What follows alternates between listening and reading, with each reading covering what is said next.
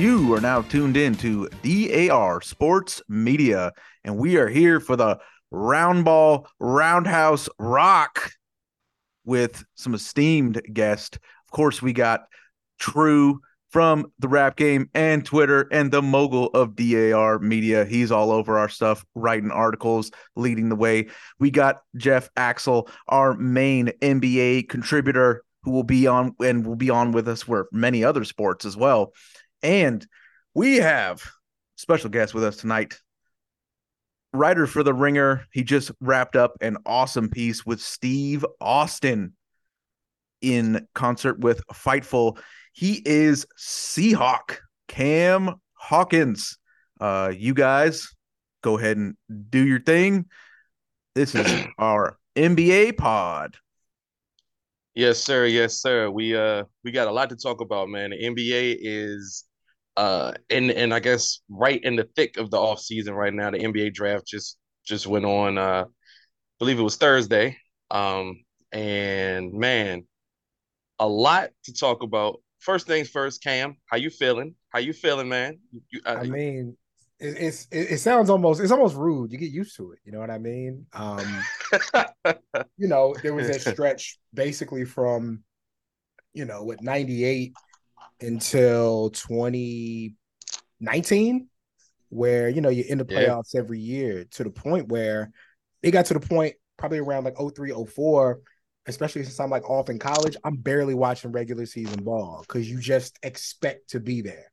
And so Yeah. you really focus in, around April, May. Like that's kind of the time you really kind of lock into what's going on. So, I mean, it feels like more the same. I think that the biggest difference is it's the first time we've had such a highly touted player, like our franchise specifically, who's really coming from overseas. Like, Tim Mm. Duncan, even though he's U.S. Virgin Islands guy, he was at Wake Forest. So you got to see him Fact. up against that D1 talent. And so, there are questions. Of course he has the size, of course he has the skill, but what does it look like when you're up against the guys who have been training, for this basically their whole lives and are considered the best at it? So, I'm optimistic, but also, I've been spoiled the last 20 years. So I'm not, if it don't work out, it don't work out. But if it does, I mean, it's more the same. It'll be good. Facts. Facts. I will say San Antonio just finds its way into riches, man. Because I don't know if people watch the games. I know a lot of people didn't probably watch it this last year. But I watched a lot of Spurs games, and man, like there's a lot of talent on that squad that a lot of Yeah. people aren't fully aware of. So there's so many different pieces they could go with. There's guys who are going to take that next leap, obviously too. And I'm excited to see what they do. X, how you feeling about everything? And I think we got somebody else on here. I can't see. It just says Zoom. You're I what's can't even good, see man? what it is. No, it was good. What is that? Is that Peagle? Yeah. Yep. Okay, Peagle. Okay, I couldn't see anything. All right, bet. All right, man. But yeah, X, how you feeling, man? How you feeling? The Spurs, number one draft pick. There Oh we go. Lord. Oh Lord, Well, man. Don't well, about the look. Spurs, we're gonna start with the Spurs real quick. I like what they got with Keldon Johnson and Devin Vassell. They have Yeah, nice young pieces. I think Vic's gonna come in and have an immediate impact. I feel like they're gonna be good probably in about like a year or two. It's not gonna be a long rebuild because Popovich, he'll get the best out of Vic. And then with Tim Duncan being on the staff, giving good advice, I think they got a pretty bright future. And real quick to jump in, just talk about watching a bunch of ball. The most recent game I went to was home game against Boston, as a matter of fact.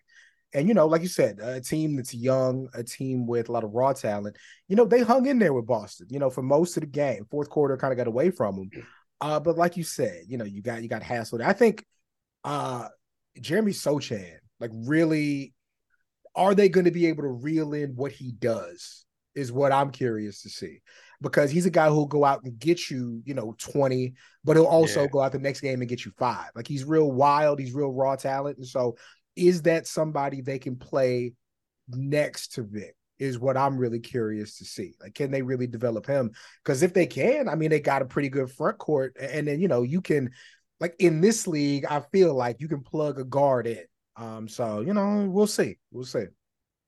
Nah, I agree with you. As someone who bet on Jeremy a couple times this last season, uh, he gets you 20, and I'm like, oh man, I'm gonna bet on him get 15, and then he get 8 and shoot 3 for 12, and I'm like, yeah, nah, I ain't doing that no more. Yeah. But I think he has a like really high ceiling. For what the Spurs have always done in terms of their system, how they moved, they moved the ball pretty well, man. I like still even with these new players. So, Pigo, how you feeling, man? How you feel about Spurs #1 pick, their future going forward? I mean, I think long as you got Pop and a superstar, or at least a superstar in waiting, you got a shot. Pretty much anything you put in whoever the hell you want around it, it's gonna work out. I think the thing with Wemby is, and a lot of people have made a lot about, obviously, is like his build and him being real skinny. He don't have the type of build where he's going to like bulk up like Giannis, but I get from what I've like read and heard, like his parents from an early age realized how tall he was and how like Yeah, ridiculously long he was going to be. They taught him how to run. They taught him how to walk. They taught him how to like use his body so he's not hurting himself. So I think that's a pretty big advantage. I mean, the thing that he could get by, as weird as it sounds, because he is crazy athletic and he's like unnaturally gifted. He could get by on the Jokic program. He doesn't really have to jump. He it's he can true. he can shoot over everybody. He can probably rebound over everybody. He's throwing shots without like any type of effort. He could probably play 15, 17 years and never actually jump. He probably Yeah, won't. He's going to dunk on some. He's going to dunk on some folks, and it's going to be hilarious. But he just doesn't look real. But when you look at that skill set that he's got, I mean, he handles the ball, shoots like KD, except for three. I mean, but he can work on that. His rebounding, and the thing that nobody's really talking about, which is crazy as hell to me, his defense is incredible. He moves his feet well. He can get up. He can contest shots. They said some crazy stat in the draft that he had played like 15 less games than Gobert and had like 50 more blocks. mm. Like that dude is a defensive monster. So if the offense don't come immediately, that defense is gonna carry him at least for a little bit. You can put some like you said, Keldon Johnson, that dude's good for probably as he improves. I could see him going 25, 26 a game. So if you can just get that dude to develop around him, if Wemby offense don't come immediately, it don't have to come because that defense is going to carry you. But once that offense starts coming and he starts getting adjusted to playing in the league, and San Antonio going to be a problem all over again. Yeah. I agree. I agree. I mean, you're a highly touted draft pick, and you playing for Coach Pop. You're gonna have to work on defense for sure. So, Yeah. he's already, I guess, a step or two ahead of the game. I didn't want to talk about this though. I didn't want to talk about this. But since Nah, we got Axe to do it. jumped up, but it's not since Axe jumped up, we're gonna go in order. Celtics made a move or two in the off season. They now have Porzingis on their team. Still got Malcolm Brogdon on their team too, which is kind of surprising. They were trying to ship him out to LA, and that deal fell through. Axe, I really don't want to do this, but Axe, how you feeling, bro? Definitely do. how you how you feeling, brother? How you feeling? I feel great, man. I feel like I honestly, bet you do. it helps out our front court scoring. Like Al Horford wasn't even trying to look at the basket.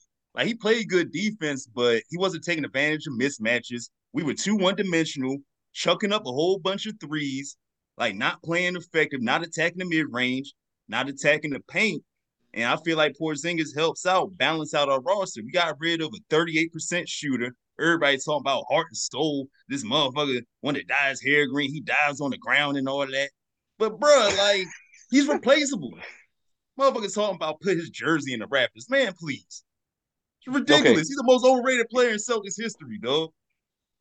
But tell us anyway, how you really feel. Yeah, tell us how man, you you really know feel I've about never Marcus really like Smart. smart like that, man. Yeah, This nigga been wanting Everybody who's smart been going following me for the for a minute knows last that. four, yeah, five he been, years. he been saying it for 3, 4 years. Like, get Smart out of here. I don't disagree with you. What you asked, I do think Marcus Smart, for all that he does well, he got a very fraudulent Defensive Player of the Year award, and that's just how how I look at it. It's very fraudulent Defensive Player of the Year award. Even though I think he's really good defensively at what he does, but I just don't think.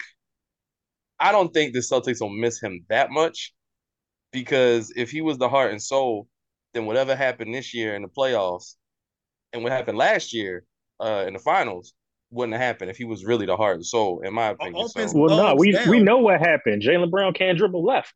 That's what happened. Well, no, That plays Jaylen a Brown factor. can't dribble. Like, Well, like, there's like, that put it too. out facts, there. facts. Like, listen, he can't go left, but yeah, that handle is.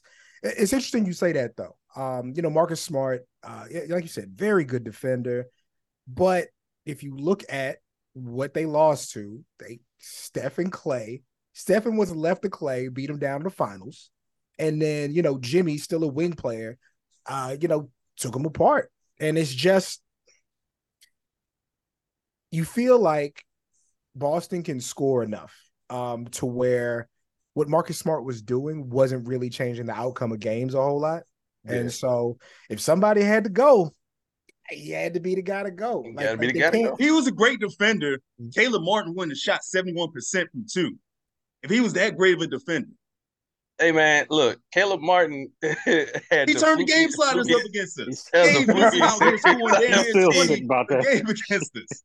It's the flukiest series I ever seen in my life, dog. Man.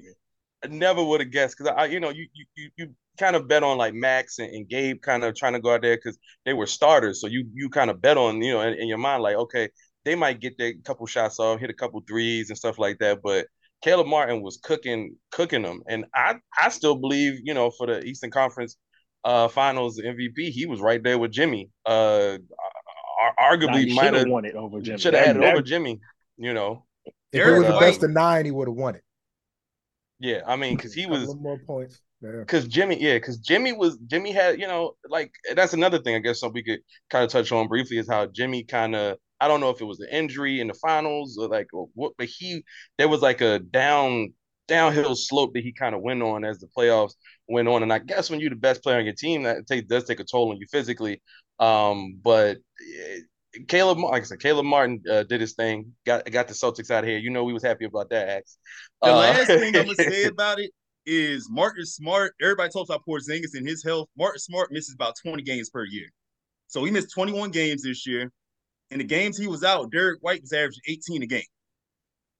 So that is the element though that you just brought up. Derek White's kind of fit into into the Celtics and their system and how they play. He seamlessly kind of moved in, and he makes Marcus Smart kind of expendable. You can move him, and I'm interested to see what Derek White does. If I'm not mistaken, Derek White came from yes, sir, in a trade. Yeah, okay, yes, sir. Came from Yeah. San Antonio, and just like you said, he fits it. It's always interesting to me when guys leave San Antonio and seeing he better fits elsewhere.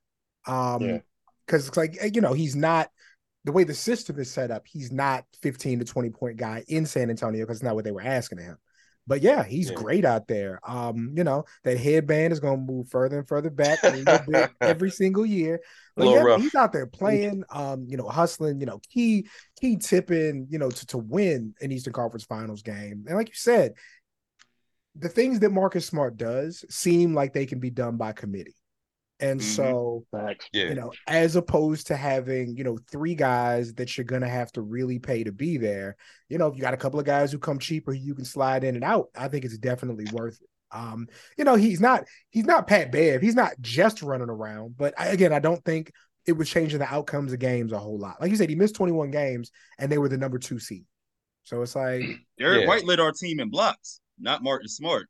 Well, which is crazy that Derek White leads the team. That's a problem, and many other categories. Yeah, I would say that's a lot. The guard play. Like Al Horford, what are you doing out there? That's why we got Porzingis. Cardio. Yeah, Tom Lord only played 29 games. To be fair, there's another reason we got Porzingis. He's never healthy. Well, I don't want to spend too much time on the Celtics because we know actually we talk about the Celtics all night. Yeah, we talk about this all night. But there's an elephant in the room. Shout out to Pigu for his hoodie. If you're listening, you can't see his hoodie, but there's an elephant in the room. I just want to say, for one, I enjoyed the Jordan Poole plays nice in front of the baddies era, and he's gonna be in DC, and I guarantee you, he put up 50 a game. Yeah, 30 points a game in the club every night. He finna be getting it. If you thought John Wall was bad in DC, you ain't seen nothing yet. And as someone who was outside, for a good amount of John Wall's DC club runs. Uh, I'm gonna be in DC a couple times too. So, but Jordan Poole, who was a very integral part of Golden State's championship run last year, not so much integral part of what they did this season. Although he had his moments, I think it was very interesting that his value seemed to be very low when shopping for trades. We obviously know Mike Dunleavy. Don't really want to talk about that too much. He's a new general manager. He took over for Bob Myers, which we know um, Bob Myers stepped down from being Golden State's general manager. Now it's Mike Dunleavy, and we knew that they were going to shake some things up. I mean, obviously Draymond opted out. Draymond didn't get no big money elsewhere unless you want to go, to the Lakers on a vet minimum deal, which is very very possible with how he does things. But I think he's coming back to Golden State, and I think he's going to probably do a slightly team friendly deal, because they don't have a lot of money, and Poole's contract kicks in, I believe, July 5th or July 6th, and with that contract, that's another person you're paying $30 million a year, and Poole probably was not the guy who was going to lead them to the promised land in the future. So you kind of make a decision that let's try to win now. However, when you're trying to win now, usually go get you a player that can help you win championship. And I don't think 67-year-old Chris Paul is who you trade for $30 million. I just don't think that's who you trade for. Now, Chris Paul is a legend. Chris Paul is extremely, extremely great point guard. One of the best of all time at what he does. He's an amazing passer, great from the mid range. And in his prime, he was quite the defender. And I think there was something to say he had a great defensive rating last season or early this season. But Chris Paul is, as of right now, it is 8:30 p.m. Eastern Standard Time, June 24th, 2023. He is a Pico. You can go ahead, man. I can't even say it. He peaked He's out. fucking washed. He's like that's really what it comes down. He's fucking washed. Like, and now people are coming out and they're trying to justify the trade by going, well, Golden State's training team could probably get him right. They got Otto Porter right. And I'm like, that's not the thing I want to fall back on. Like, first of all, Chris Paul plays slow, has always played slow. He's a very methodical, high basketball IQ player. He thrives on the pick and roll, pick and pop, mid range jumper. He plays to this day a very 2003 game. The Warriors like to run, and you gonna have Chris Paul coming off the bench because he damn sure ain't starting, and you gonna have him come off the bench with Kuminga, Moody, all them young dudes that want to get up the court, fly up the court, and get these alley oops, get up above the rim. He's not gonna be able to keep up. His hamstrings are gonna pop off at the mere thought of it. Like, I don't see how this trade helps the Warriors win a championship unless they're going to reroute him come July 6th. That's the only way this makes sense because everybody knows the Clippers were going after Chris Paul again for whatever reason. Like, there's no reason for anybody to go after this dude because he's not going to help you win anything. He's going to shimmy in Steph's face. His fucking ACLs are going to blow off. Like, bad karma just follows this dude. Like, next year, you know what's going to happen? Draymond Green is going to request a trade 2 months into the season to the Lakers, and we're going to trade Draymond Green for $20 and a bottle of Sprite. All because Chris Paul is on the team. Bad shit follows that dude. I don't see how this actually benefits the Warriors in the short term. In long term, yeah, you get his contract off the books next year. You can make a little more moves. You have a little more flexibility financially as opposed to having Jordan Poole on the hook for 30, 32, 34 million, coming up. But man, this just look like a dumb move if they're gonna keep that dude. Now, I will say real quick before I get to Cam and Axe, you said rerouting CP3, and I believe in my heart of hearts that is the plan. Granted, Mike Dunleavy is an idiot, and I wouldn't trust him with about anything, but I believe that has to be the plan because when Chris Paul got interviewed, they asked him how did he feel. He said, I'm excited, but the look in his face was the same look right before he had left Houston when they interviewed him about the upcoming season. When like when he left LA, like he has a similar look. It's very hard to hide when he knows something's not going to go a certain way. So I believe the Warriors let him know. Obviously they're going to tell Chris Haynes and all the media, we're excited to have him. We're excited, da da da. But they just literally said we're excited to have Jordan Poole for 4 more years and moved him. So I believe this is a reroute. It might turn into a 3-team trade or something like that. It might add some other elements to it because it doesn't take effect to July 6th. So there's a lot of things that can happen between then and now, now and then. So I do believe they reroute him mostly because of the fact I don't think the Clippers wanted, if they were trying to make a trade with the Clippers, which was a rumor, there was a rumor that the Clippers did not find Jordan Poole's contract attractive. Now, I don't think the Wizards and the Clippers had anything that they could also come to agreement with. So maybe if Golden State stepped in, Washington gets Jordan Poole, young player, get you 2025. Clippers will eventually get Chris Paul. That means they'll have his money off the books. They'll probably get some draft capital as well. The Clippers desperately need draft capital going forward, and so then that leaves the question of who would the Clippers send to the Golden State Warriors. We've talked about this privately, obviously, but I fully believe that if they were going to try to make a move and probably maybe attach a Moody or somebody else, or maybe another piece to it, or maybe a couple draft picks to it. But I think Paul George should be if I'm Golden State, that's who I'm going after with Chris Paul. Granted, that doesn't sound like it would make a lot of sense for the Clippers, but the Clippers seemingly desperately want to work with Chris Paul. That's where he was initially going. Prior to this, he was supposed to get, bought out or waived by the Wizards and make his way to LA. So I think Golden State just said, hey, we'll step in and we'll do this. And the trade will eventually go through July 6th. We'll make it match up money-wise because it doesn't match up money-wise right now. If they did it today, obviously they can't do it today. So I hope that's the plan. But X, how you feel about this, brother? How you feel about this, X? I'm surprised by the move, especially since I know Draymond's been vocal on multiple podcasts saying he has a bad relationship with Chris Paul. Like they don't get along at all. Kind of question the fit. Like people have said, he plays at a slow, methodical pace. I can't see him like pointing and yelling at Klay Thompson and Steph on where to go like he does with everybody else.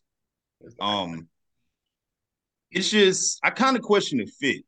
It could be beneficial. You got like, just in case somebody gets hurt, you have a veteran presence to kind of set the table. But I'm interested to see how it'll play out with Draymond being back.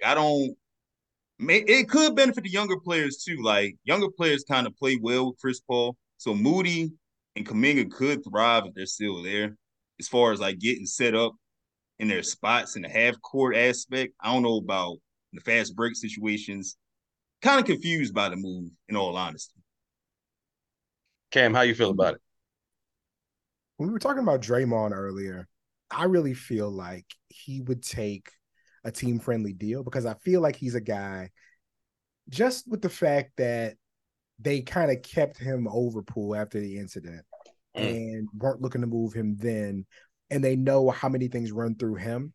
I think he'd take something team-friendly because I think he's going to be like a Zoe and like a Haslam where there's a job waiting for you as soon as this is over. Like you take a little bit of money now, we're gonna put you in a corner office somewhere, something that's not on the salary cap books, and you'll be taken care of. The Chris Paul thing is really interesting to me because, of course, my first thought was, okay, they're just gonna play them together. Then Chris Paul is gonna get a lot of assists, and Steph can run around. No, that's not gonna work at all. And then, do you want Chris Paul in charge of your young guys? If it's a situation where him and a Draymond don't get along, we see how Draymond treats the young guys. And Chris Paul is also you're not going to like me, but I'm going to get the most out of you. I don't know if those two guys having different philosophies, but also Steph being, the guy that they have to keep happy, even though he's not going to be vocal about issues. I don't know if those things can really work out. Now, as fast as Golden State is, the Clippers are not. The Clippers want to play a half-court game. They want to play that with Paul George. When Kawhi is healthy, they want to do that. So that seems like a much more natural fit for what Chris Paul could do. And even when Kawhi's been out, the really interesting thing, the guys whose names you don't know played well enough to where, these are playoff caliber teams. And so a Chris Paul, even at like, it's funny, my high school reunion was 2 weeks ago. Chris Paul is 6 months older than I am. So those are different Damn. miles on that body. Damn, exactly. So those are different miles on that body. So I don't know how well he holds up, but if the Clippers are still with the idea that we just need to win enough games where when we can play Kawhi, we know we're probably going to win those games. If we can steal enough games to get into the playoffs, we'll roll the dice like they've been doing the last couple of years. So I could definitely see him eventually going out there. And I can't really I've always thought, well, what about Chris Paul in San Antonio? But I don't think Chris Paul, as much as Pop loves him, I don't think he'd be an extension of Pop. I think Chris Paul has a mindset of how he wants things to go. And at almost every stop, there was not a coach tenured enough to where what Chris said was going to be less important than what they said. He can't do that in San Antonio. He could pretty much, he could do it in Phoenix. He can definitely do that in LA with the Clippers. He absolutely can't do that at Golden State. Like there are 4 or 5 reasons where that's just not going to fly. And you don't all of a sudden fall in line at 38 years of age. You don't change your ways. You don't see the light. Like Chris Paul was basically Giannis going Superman away from winning a championship. Him doing it the way that he's always done it got them where they needed to go. So he's not going to all of a sudden change that. I 100% agree with you, which is why, like I said, I believe the plan has to be. I said this. I was actually talking to my grandfather about this because he was confused and he was like, "I don't know what the hell they doing over there in Golden State." And I told him, I said, "Well, I think what this is I believe this is Chris Paul's last season. I believe this. In all honesty, I think will be his last season, and I think he'll retire after this season. I think he must want to retire a Clipper. I don't see him retiring as a Warrior. So I feel like Golden State is just the middleman that'll eventually get him to where he wants to be while also getting Jordan Poole off the books. I don't know what other players they have that are on maybe 1 year, 1 year left on their contracts. I don't know what Norman Powell's situation is. Robert Covington, a couple other guys over there. I don't know what their situations are. I have to look at that.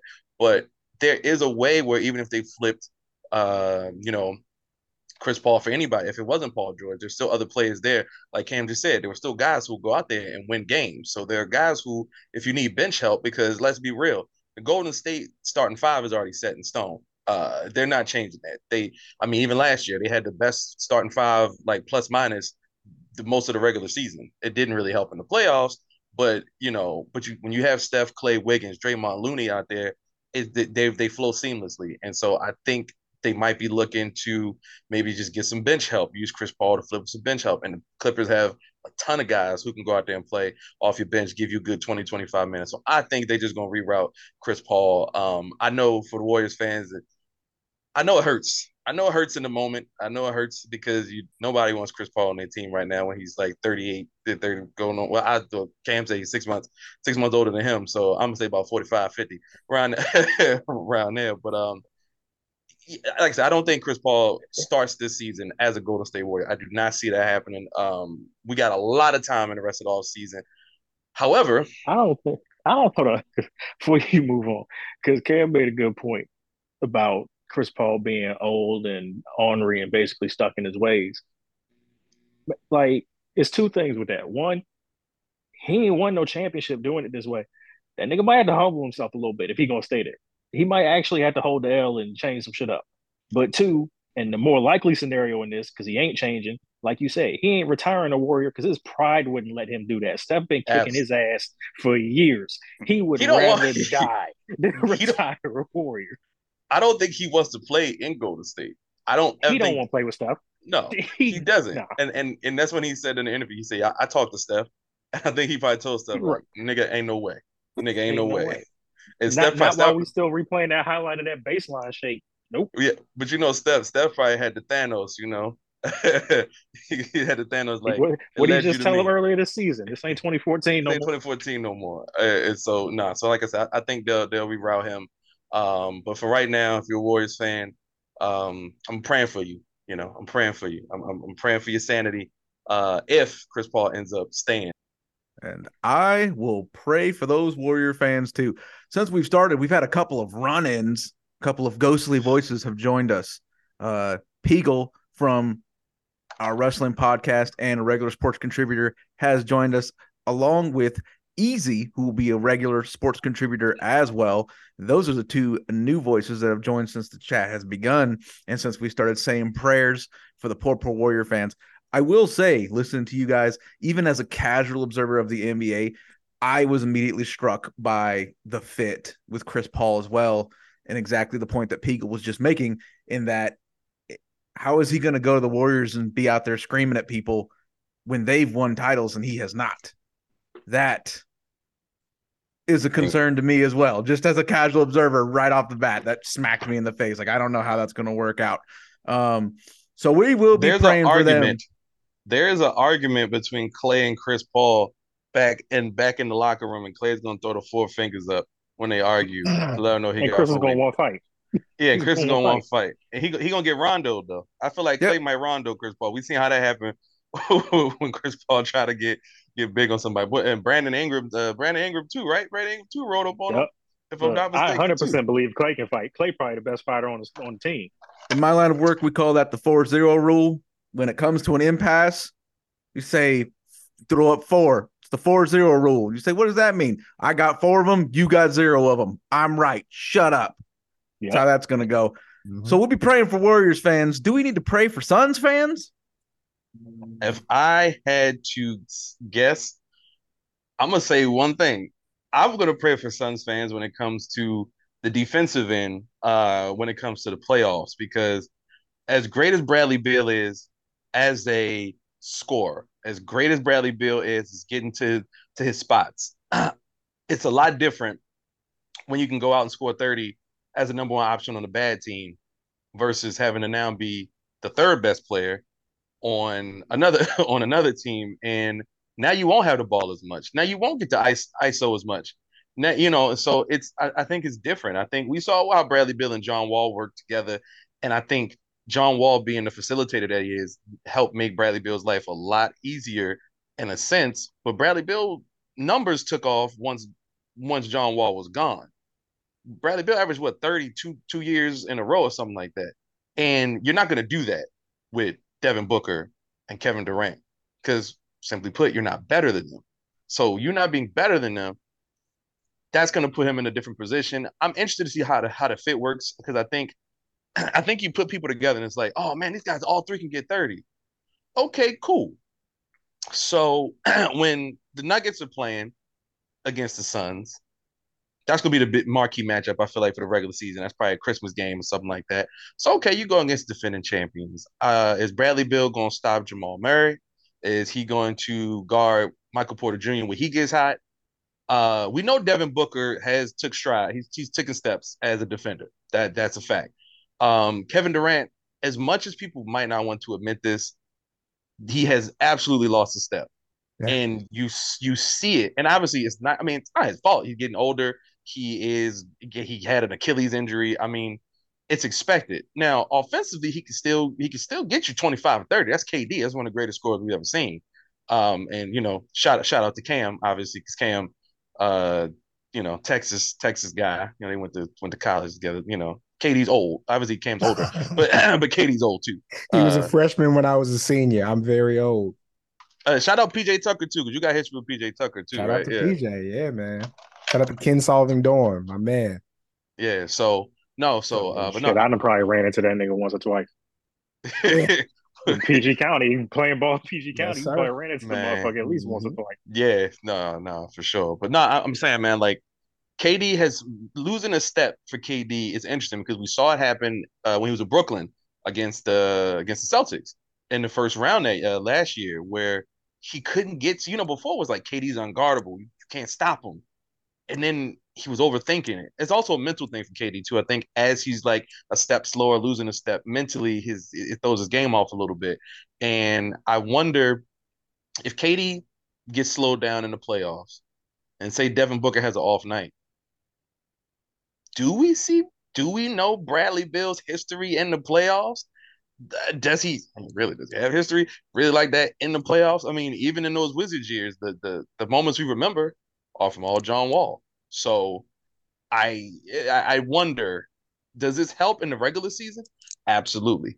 I think it's easy to go ahead and shoot. You can shoot the lights out and win a ton of games in the regular season, but I don't think winning a championship is in the Suns' future. Me personally, because once again, defensively, Bradley Beal, I don't think he could guard any of us. If I'm being honest, I don't think he can guard any of us on this panel, and that includes old man Cam, that includes me, Axe, all of us. I feel like Bradley Beal helps one area, but makes the other area worse. Because now you got somebody you can pick on defensively, even more so. And Chris Paul obviously was terrible defensively in the last couple of years. But I think he had moments where you know what he's capable of. Chris Paul's history is a all defense. There's not an all defense in Bradley Beal's background. So I'll go to Cam. And what's your thoughts on this Bradley Beal trade? And how do you feel going forward for the Suns? Where do you see their So ceiling? we've seen this a few times with teams who feel like that championship window is either closing because of age or closing because of contracts or personalities, where they bring in extra guy, 20 point, 25 point a year guy. So I think the first team we really saw do it, was the Lakers in, what is that, 04. They bring in Gary Payton, they bring in Karl Malone, and it's too little too late. Like, even those guys can put up the points, they can't do a lot on defense. And between, Gary Payton being an older point guard and Derek Fisher being good point guard, not great point guard, didn't work. We saw it with Boston. You bring in Ray Allen, you have Kevin Garnett. Kevin Garnett, made the decision willfully to defer to the other guys, play more defense. Paul Pierce went out and got his. Ray Allen could spot up and shoot. And you had great point guard playing Rondo. You look at Golden State. You bring in KD. You got him. You got Clay. Not only is Steph 30-point a night guy, he's also the point guard. So this thing works with these, between 20, 25, 30-point scores, having three of them on a team when you have that floor general to make everything work, when it's not just about getting that basket. Phoenix doesn't have that. They definitely have three guys that can score. I mean, can Book play point guard? Sure, but is that what you want him to do? Or do you want him getting to a spot and scoring?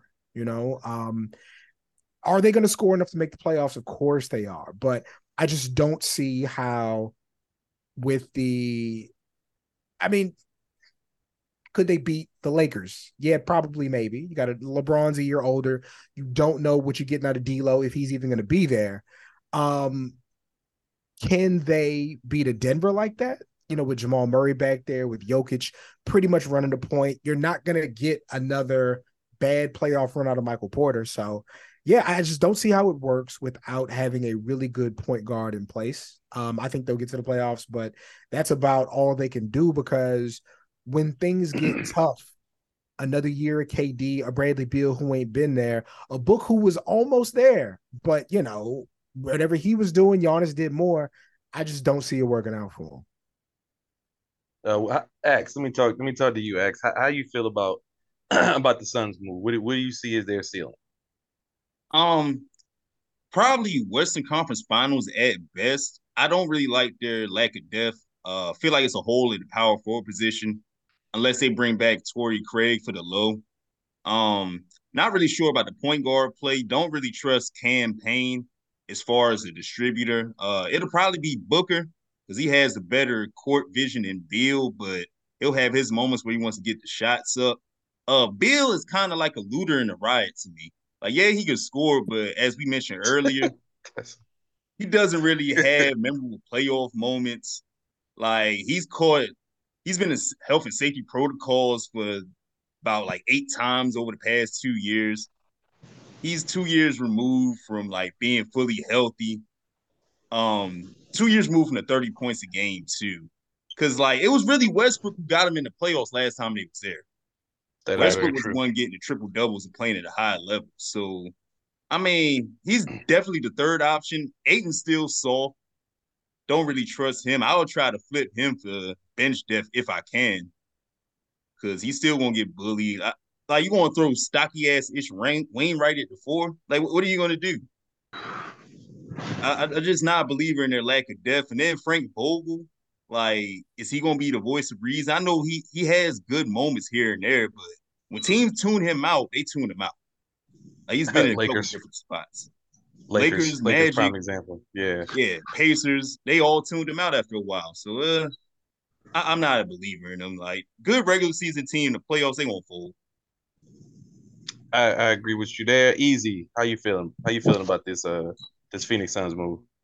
I feel the same way, bro. Like, why the fuck would you trade away a point guard that you're gonna need for a person that just scores and y'all just gonna score 120 points a game and think y'all gonna beat everybody and shit like that with no defense, no no bench. Like, come on, that's crazy. Like, if they were smart, they should have traded fucking DeAndre Ayton with his offense.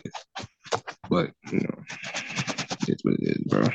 I agree. I do think they should trade DeAndre Ayton. Fiegel, how you feel about this, man?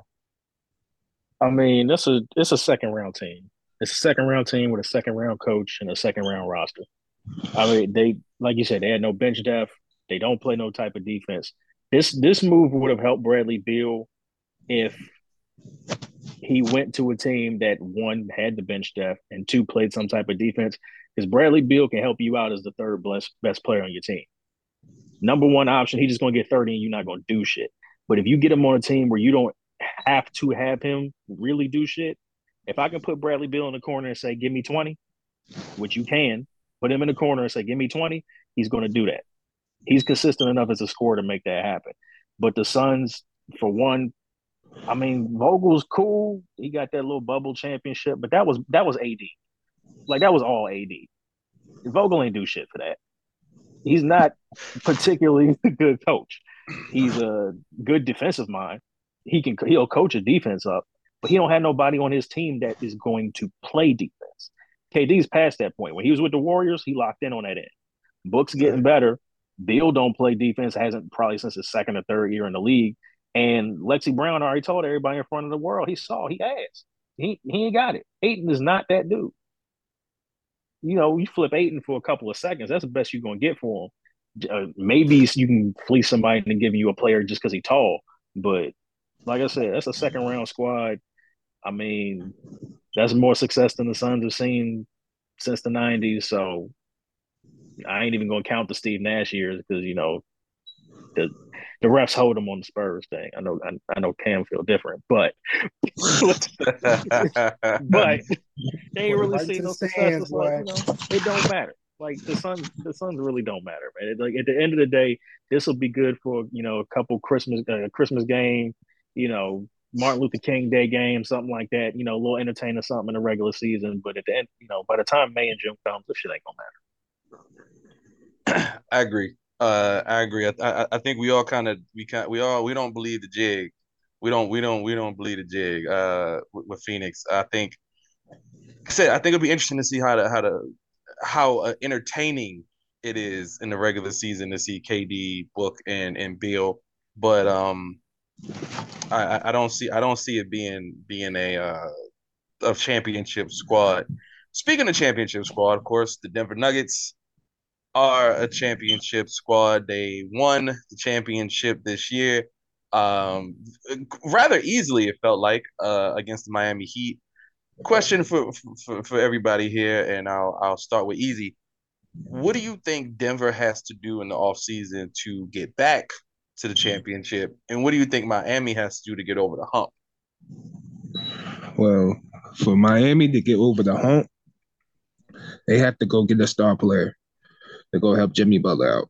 They're going to have to get a point guard that's out there. Probably a D'Lo would definitely help them, especially on the offense end, because they're losing Max Strus and they're losing is they losing Caleb Vincent too? Those two are up for contract, if I'm not mistaken. Yeah, Vincent a free agent. Yeah, Vincent and Max Strus, right? Yeah. So both of them, they losing them. They're gonna have to if they're gonna want to bring one of them back, they're going to have to trade Duncan Robinson because that contract is fucking ridiculous. But they definitely need a point guard like D'Lo. I think D'Lo would definitely help them out. Now, for far as the Denver Nuggets, if they could keep their core group, they'll be fine. If they could keep their core group, they'll be fine. They're going to have to sign Bruce Brown. They got to bring Bruce Brown back. Michael Porter Jr. Michael Porter Jr., even though his injury to his back is limiting him, he's going to have to be better because that playoffs, his shooting and shit was fucking crazy in the finals. But on the boards, he was killing the shit. But yeah, if Denver keep their core group, they'll be back. Okay, X, how you feel about what do you think the Nuggets have to do to go back to back? And what do you see what do you think the Heat have to do to get back to where they need to be? Well, as far as the Nuggets, I think everybody outside of Bruce Brown is signed through 2025. So I think they're going to let Christian Brown, and Watson play elevated minutes too. So I think they're straight. They really don't have to do too much outside. Maybe re-sign Bruce Brown, maybe get a backup big, but outside of that, they cool. They got their core intact through 2025. So no issues with Denver. Miami, honestly, they can go to hell. But if I'm the objective, I would say they should try to trade for Dame Lillard if he's not available. Because he's like sitting here saying he don't want to play with the young boys. That's the topic we can get to later. But I would go after Levine if he's available. Like, you can't get Dame Lillard. They need another scoring punch outside of Jimmy Butler and Bam. They would. I agree. Definitely like. I agree with you on that. I definitely agree. Cam, how you feel about Denver? How you feel about Miami going forward? I think Aaron Gordon really proved to be a steal. Having him as your third or fourth option, there was nothing Miami could do with him on the interior. And with that said, like when you start looking at the teams out west, I don't know who can do anything with the two of them. Like you got a Twin Tower situation in that, of course, the focus is on Jokic, but Aaron Gordon, we're talking about, slam dunk contest legend in his own right. He can get in there and work the interior. He can shoot the three. It's so hard to do anything with both of those guys. Like somebody said, I think Bruce Brown being there is super important, like having that outside scoring. He reminds me of, maybe a better version of what Patty Mills did for the Spurs in that when I look at that finals against Miami, whenever Miami, the 2014 finals, whenever Miami would start to creep up and start to go on a run, Patty Mills would coming off the bench, just hit 2 or 3 shots to really just stall that. And, to a greater extent, that's what he was doing against Miami this year. Whenever things would start to go Miami's way, he'd come in there, hit 3 or 4 shots and get them right back into the place they needed to be. So I think really, I don't know how much time they have on Aaron Gordon's contract, but if he can play that way and he can stay healthy, I think, the scoring is going to come from Murray. Jokic is going to do his thing. I think with those 3 guys, even if they get a lesser version of Michael Porter, I think they'll be just fine. And like you said, with Miami has to get another guy. Like, it's great that they have this knack of developing free agents, but they've also never done that without 2 guys. Like, I'm somebody who remembers that 06 championship as Wade. That was still a really good version of Shaq. It wasn't LA Shaq, but he was still really good. And so, I don't know, Tyler Hero is going to be back. He'll be healthy. So that's another punch, but they need a guy. Like, I like Bam, but as good as Bam is, what he contributed, as athletic as he is, good as he can shoot, it was nothing against Jokic. Like, nothing he was doing was stalling. It wasn't even canceling out Jokic. You can't match that production. So they got to get a guy out there on the wing who can really score, and not score in spots, but score consistently. Pigu, what's your thoughts, brother? I mean, short answer on the Nuggets is they ain't got to do a damn thing. Like that team is just it's set to dominate at minimum dominate for the next 3 years, maybe 4, depending on how things shake out. You look at, even with Michael Porter Jr. and his issues with his back, he was still able to get off. He slowed down a little bit them last 2 or 3 games. But if that's the worst your fourth or fifth best player is going to give you, you're set. Like Kev said, Aaron Gordon showed up in a way that we had never seen him in Orlando. It was basically all dunks and a few rebounds in Orlando. And the best thing about the Nuggets is that they're specifically built for the postseason. They can dominate the regular season, but they're built to win. Because when you get into the playoffs, the fact of the matter is the game turns ugly. And you need a bunch of dudes who's gonna get ugly with everybody else. I'm gonna put this body on you, I'm gonna put this back to this basket, and I'm gonna just go to work. And Jokic, he gonna put his body on you, he gonna go to work. Aaron Gordon has shown that if you put a small dude on me, it's a wrap for everybody. Because putting Gabe Vincent on that dude for consistent minutes was one of the worst things I've ever seen a coach that I consider great do. That was just all around terrible. So when you got a team that's already of that mindset, and on top of that, they fuck with their coach. It's very clear that they fuck with their coach from like the beginning, because they wasn't winning shit before this. And you ain't never heard nothing about people tuning him out or him losing the locker room, nothing like that. That shit goes a long way. For Miami, like you said, get a score. Get somebody else in there that can help Jimmy Butler, because Jimmy Butler doesn't want to be the guy all the time. He wants to turn it on and be the guy. Because if you get him going, you talk some shit, he'll light your ass up. But he doesn't want to be that all the time, and that's fine. Sometimes it's okay to be Paul George, perfectly fine. But Bam played the best out of anybody on that team in the finals, and like Cam said, it meant nothing. Now the problem is Bam is not going to be the best player or the second best player on the team 60% of the time. So you got to go get somebody else, because you can't depend on Duncan Robinson coming in and lighting stuff up. He was on the bench most of the season, never even saw the dude play. Tyler Hero, cool. He might, he probably give you 22, 24 a game, but he's still not that guy. You need somebody next to Jimmy Butler that can get a bucket whenever he want to get a bucket. Because defensively, they're going to do their thing. But Pat Riley got to wake up and stop trying to, run the team like it's the 80s and 90s. He got to get this shit straight. Denver was refreshing. Oh, my fault, True. No, you're good. No, I was gonna say, like, I agree. I think just to touch on touch on it real quick. I think the only thing stopping Denver is health. That would be the only thing, and as long as Jokic stays healthy, Michael Porter Jr. can persevere. As long as their core guys stay healthy, I don't think there's anything stopping them from from making it back to the finals.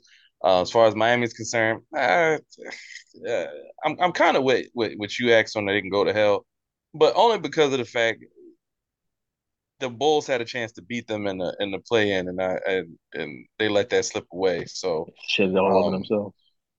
Yeah, that was just But no, but I do think it's obvious. I think it's obvious. Like a lot of these teams, you can look at and see what they need. Now, before we get ready to close it out, I want to bring up a couple teams. And actually, before I get to that real quick, I want to also point out that obviously we talked about Wemby and him being drafted, first. But this draft had some talented players, even into the second round and late first round. Some really talented college players and talented players in general that are on teams. Obviously, Brandon Miller went to the Hornets, and Scoot went to Portland. We'll see what the future holds for Dame Lillard as it pertains to that. He's going to take a week to decide his which coincidentally coincides with free agency. But so I think that's kind of funny. But he's going to take a week to make his decision. Yeah, so we'll see what happens there. But I wanted to touch on briefly a couple other teams that were close, but didn't quite get where they needed to go. So, last thing here, let's talk about the Bucks. Milwaukee Bucks. Chris Middleton obviously opted out of $40 million. Don't know what he was doing there, but we'll see how that plays out. Maybe he's taking a team-friendly deal. Yeah, Golden State, obviously, they made a trade that we talked about and touched on. the Lakers obviously made it to the Western Conference Finals, and they had a decent group there. For all those teams that made the playoffs but couldn't quite get over the hump, what do you think these teams need to do? What for Giannis? What does he need to get back to the finals or get back to the Eastern Conference Finals? And teams like Atlanta who made the playoffs and these different teams and stuff like that. Like, what do you think these teams need to get over the hump? And I'll start with Cam. Cam, what do you think these teams that made the playoffs but couldn't quite? What do you think they need in this offseason? What should they prioritize? Like Milwaukee, the Golden States, the Lakers, and Atlanta Hawks and stuff, and those teams. I think Milwaukee's going to need somebody in the middle. So Brook Lopez is a free agent now, right? I believe so. Yeah, they're going to need somebody in the middle. I really think that as good as Middleton was, like Drew Holiday, being out there in the backcourt, I think that did wonders for them. Like really brought them together as a championship team. They're going to need somebody in the middle. Who else were we looking at? Atlanta. I don't like Clint Capella. I just don't like Clint Capella. I think that I don't know if it's like his fault, but I think that being a part of that Houston system where all he had to do was block shots and catch alley-oops. Like, I just think that did like something really bad for his development in a system where DeJounte Murray and Trey are going to get theirs. Like, that's a backcourt that's going to get theirs. They're not looking to necessarily set him up. So I don't like him in the middle. I think they need a big down there. Who else are we looking at? We definitely talked about Golden State. LA has to find a way to get young and get good at the same time. That being really both LA teams. And then I have no idea what New York's going to do. No idea what New York's going to do. Like, Jalen Brunson is way better than anybody thought he was going to be. I think Julius Randle peaked as an NBA, all NBA third teamer. I don't think that gets better. Josh Hart, solid. Obi Toppin, solid. But I don't know. I just think that they're going to need to find a young guy who can get in there and do something. I'll tell you what, I'm excited to watch Charlotte, though. Like, I really am excited to watch because it's LaMelo, and they didn't take Scoot, did they? They took They took Brandon Miller. I'm excited to watch those two, like, tall wings, really can get their own shot, really can score. I think they're going to be a lot of fun to watch. I agree, and I like seeing a couple of those comparison videos of Brandon Miller and Paul George because there's it's a ridiculous. I mean, he said Paul George is GOAT, which is we ain't gonna talk about that. That's a hell of a statement to say, but them young boys don't know no better. So but I think it's interesting. I do think Charlotte is gonna be a team to watch, especially we look at the Eastern Conference. Like another team that made the play in was Toronto. What is Toronto going to do? Fred VanVleet looks like he is about to opt out. I think he opted out, or he's not, or he's a free agent. I can't remember exactly, but I know he's probably not going to be there next year. So then do they need a point guard? I mean, obviously going to need a new point guard. Need somebody to help run the offense. Gary Trent Jr. is I think staying there too. So that's Toronto. I mean, Chicago Bulls. I'm not going to speak on because who knows what the hell they're doing over there. Milwaukee. Yeah, I agree with Cam. Milwaukee needs somebody. They need somebody. And maybe ask you, X. I know you tend to not care too much about other Eastern Conference teams because you are Celtics to the max. You are 100% to the max. But what's your take on all these teams that made the playoffs to play in, or even I'll ask you. You know what? I'll ask everybody this, and we can kind of just all go real quick. What do you think about the Houston Rockets and their future? Does anybody look at the Houston Rockets and say that's a possible play-in team? And I see Cam's face. That his face looks like he like, nigga, please, no.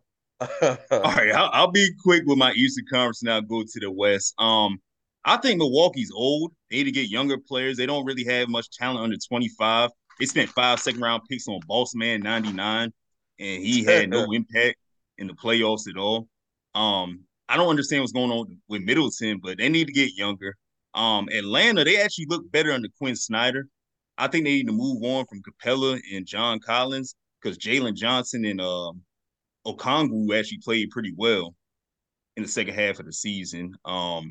Not really sure about DeAndre and Hunter. Not really a believer, but Bogdanovich is pretty good. They actually have talent. So Atlanta's going to be decent next year under a full season of Quinn Snyder, I think.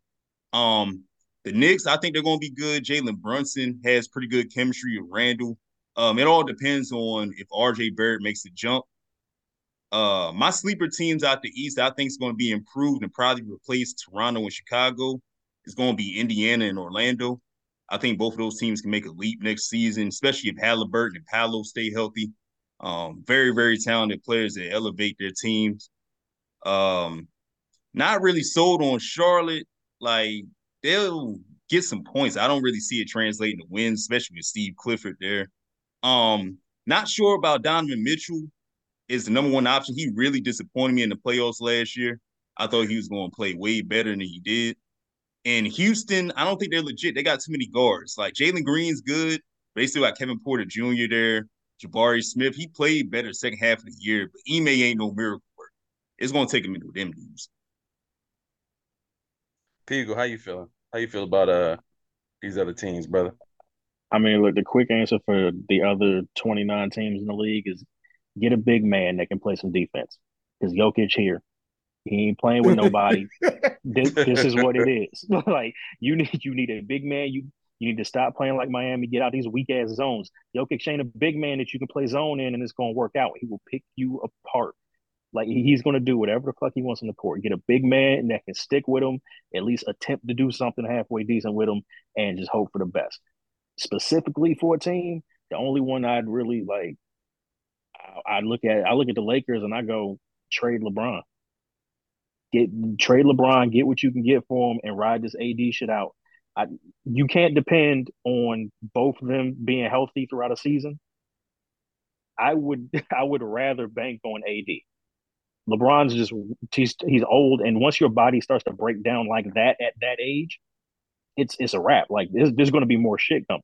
LeBron has been superhuman injury wise, lucky in a lot of cases, and maybe some other shit, but you can't get to that point where you're damn near 40 and your groin's fucked up, your foot's fucked up, your ankle's fucked up. That dude's put 250, 240, pushing that, for 20 years. That shit's going to start affecting some shit. AD is shown throughout this playoffs, and I still don't think he got the credit he deserved, even with the praise he got for how well he played throughout the playoffs. I think he could carry that team. They ain't gonna do nothing. Second round, maybe Western Conference Finals, but you're gonna have some success with him. Trade Bron, get what you can get for him, and ride this AD shit out, and then rebuild your team. But don't try to run this shit back with LeBron and AD because it ain't gonna work. Nah, I'm gonna agree with you on the Braun thing. I think it's hard for that, and I think you saw it for like Kobe's last couple years because he couldn't stay healthy either. And we love Kobe, but it was time to kind of start focusing on the future, and the Lakers just couldn't find a way to make it happen. I feel like LeBron can only give you so much at this point. We talking year 21. He'll be 39 in a couple months. Father Time is always undefeated. He hasn't had a fully healthy season. I believe honestly since he got to the Lakers, except the bubble year, but they have 4 months of a break in between that. So I Right. agree. I agree. Right. I don't know if they're gonna trade him because the world would melt down if if a team traded The LeBron. I world's think. already melting down. Just add to it. Yeah, I mean, Fuck it. I just don't see that happening. But I do agree. I think uh, as far as the Lakers go, it's AD. AD's been the most important player for them. He hasn't been healthy, and they haven't had much success. When he was able to be healthy enough for a postseason, what happened? He ended up getting to the Western Conference Finals. But I agree. Y'all need a big man now because Jokic is here. Jokic ain't going nowhere. He didn't got to chase a championship gold.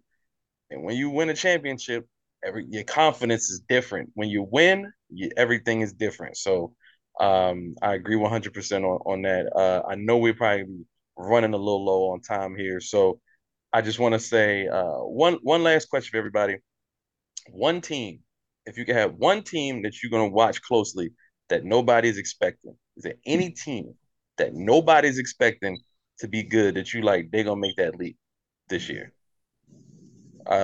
Ax, who you got? You got any team, any one specific team that you watching? Orlando and Indiana. I'm gonna stick with both There's of Orlando those and teams. Indiana. Okay, you're gonna stick with Yeah. those. Okay. Mhm. Easy. Who you got? Low key, I would say the Cavs because they got a dominant scorer coming out of college that people really don't know about. And Monty Bates is a certified bucket. People don't know about him. And they're gonna put him in the three spot. That's gonna be a little bit scary. And I would say my team too, because we gotta we gotta steal. The Nets got to steal at Dakari Whitehead, who was also a certified bucket, and nobody really know about due to his injury in college. So I'll say the Cavs and the Nets. All right, Cam. Who you got? Who you watching this year? I hate to be There's a nobody else. hometowner, but outside of Wemby, we signed Serge Rice to a two-way deal, player from Texas.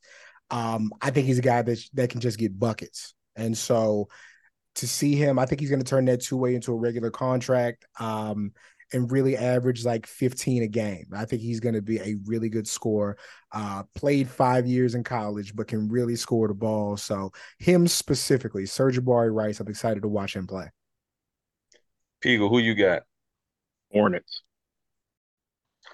It's crazy, man, that nobody mentioned my pick at all, which is the Oklahoma City Thunder. I think SGA is amazing. We finally get to see Chet healthy.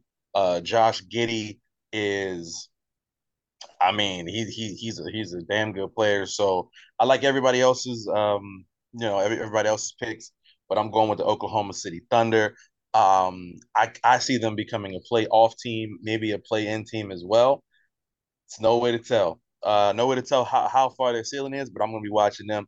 I just want to say once again, shout out to everybody, man, and shout out to everybody who took time to be on this pod, man. Axe, obviously, Axe is a long time DAR member. For those who don't know, when DAR music started back in 2013, 2014, Axe was one of the first rappers with myself and my brother Apollo, who will be on one of the next pods that we do for sure. And same thing with Easy. Easy was around at that time as well. So big shout out to them. Make sure you follow Axe at Unstoppable Axe on Twitter.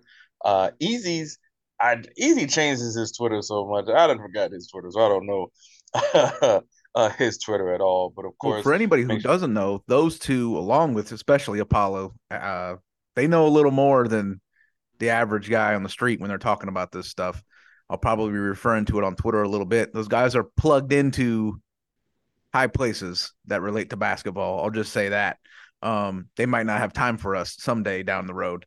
I'll just say that as well. So when those guys speak up, listen. I will put it to you like this: Apollo, that's been my brother for 25 years. I've known him for 25 years. We in this thing together, and so very soon this DAR Sports Media will be in many different places. You might even see us in some media scrums. Hopefully those media scrums go a little bit easier than most media scrums tend to go. But no, man, like I said, I can't wait to have my brother Apollo on here. You finally get to talk sports with him. Big shout out to Cam, man. Big shout out to Seahawk. That is my another one of my dogs. Last few years we became real cool. So I'm really excited to have him on here. I'm pretty sure we're gonna have him back on in the future as well. Talking about that right now. So make sure you follow him at Seahawk. He needs As really if no. anybody listening to this Yeah, isn't already following him. yeah. Everybody, but yeah, shout out to Cam. Make sure y'all follow at DAR Sports Media. I'm sure you probably are already, but tell a friend who knows somebody to follow at DAR Sports Media. We got a nice sizable audience on that account already. But of course, everybody knows DAR True God. You can follow me at your own discretion. I get a little crazy on Twitter sometimes. Yeah, man. I think that covers everybody. definerevolution.com. We will have some more content this week. Please stay tuned. Eric, take it away, brother. Axe and Easy, those are going to be our sports contributors. Great guys. Peagle, look for his video game podcast in his Twitter bio, and he'll be on there with Wrestling and Sports with us. Cam Hawkins, of course, writer for The Ringer, host of the South Congress podcast. A reminder that the world of DAR sports media never stops. Facts.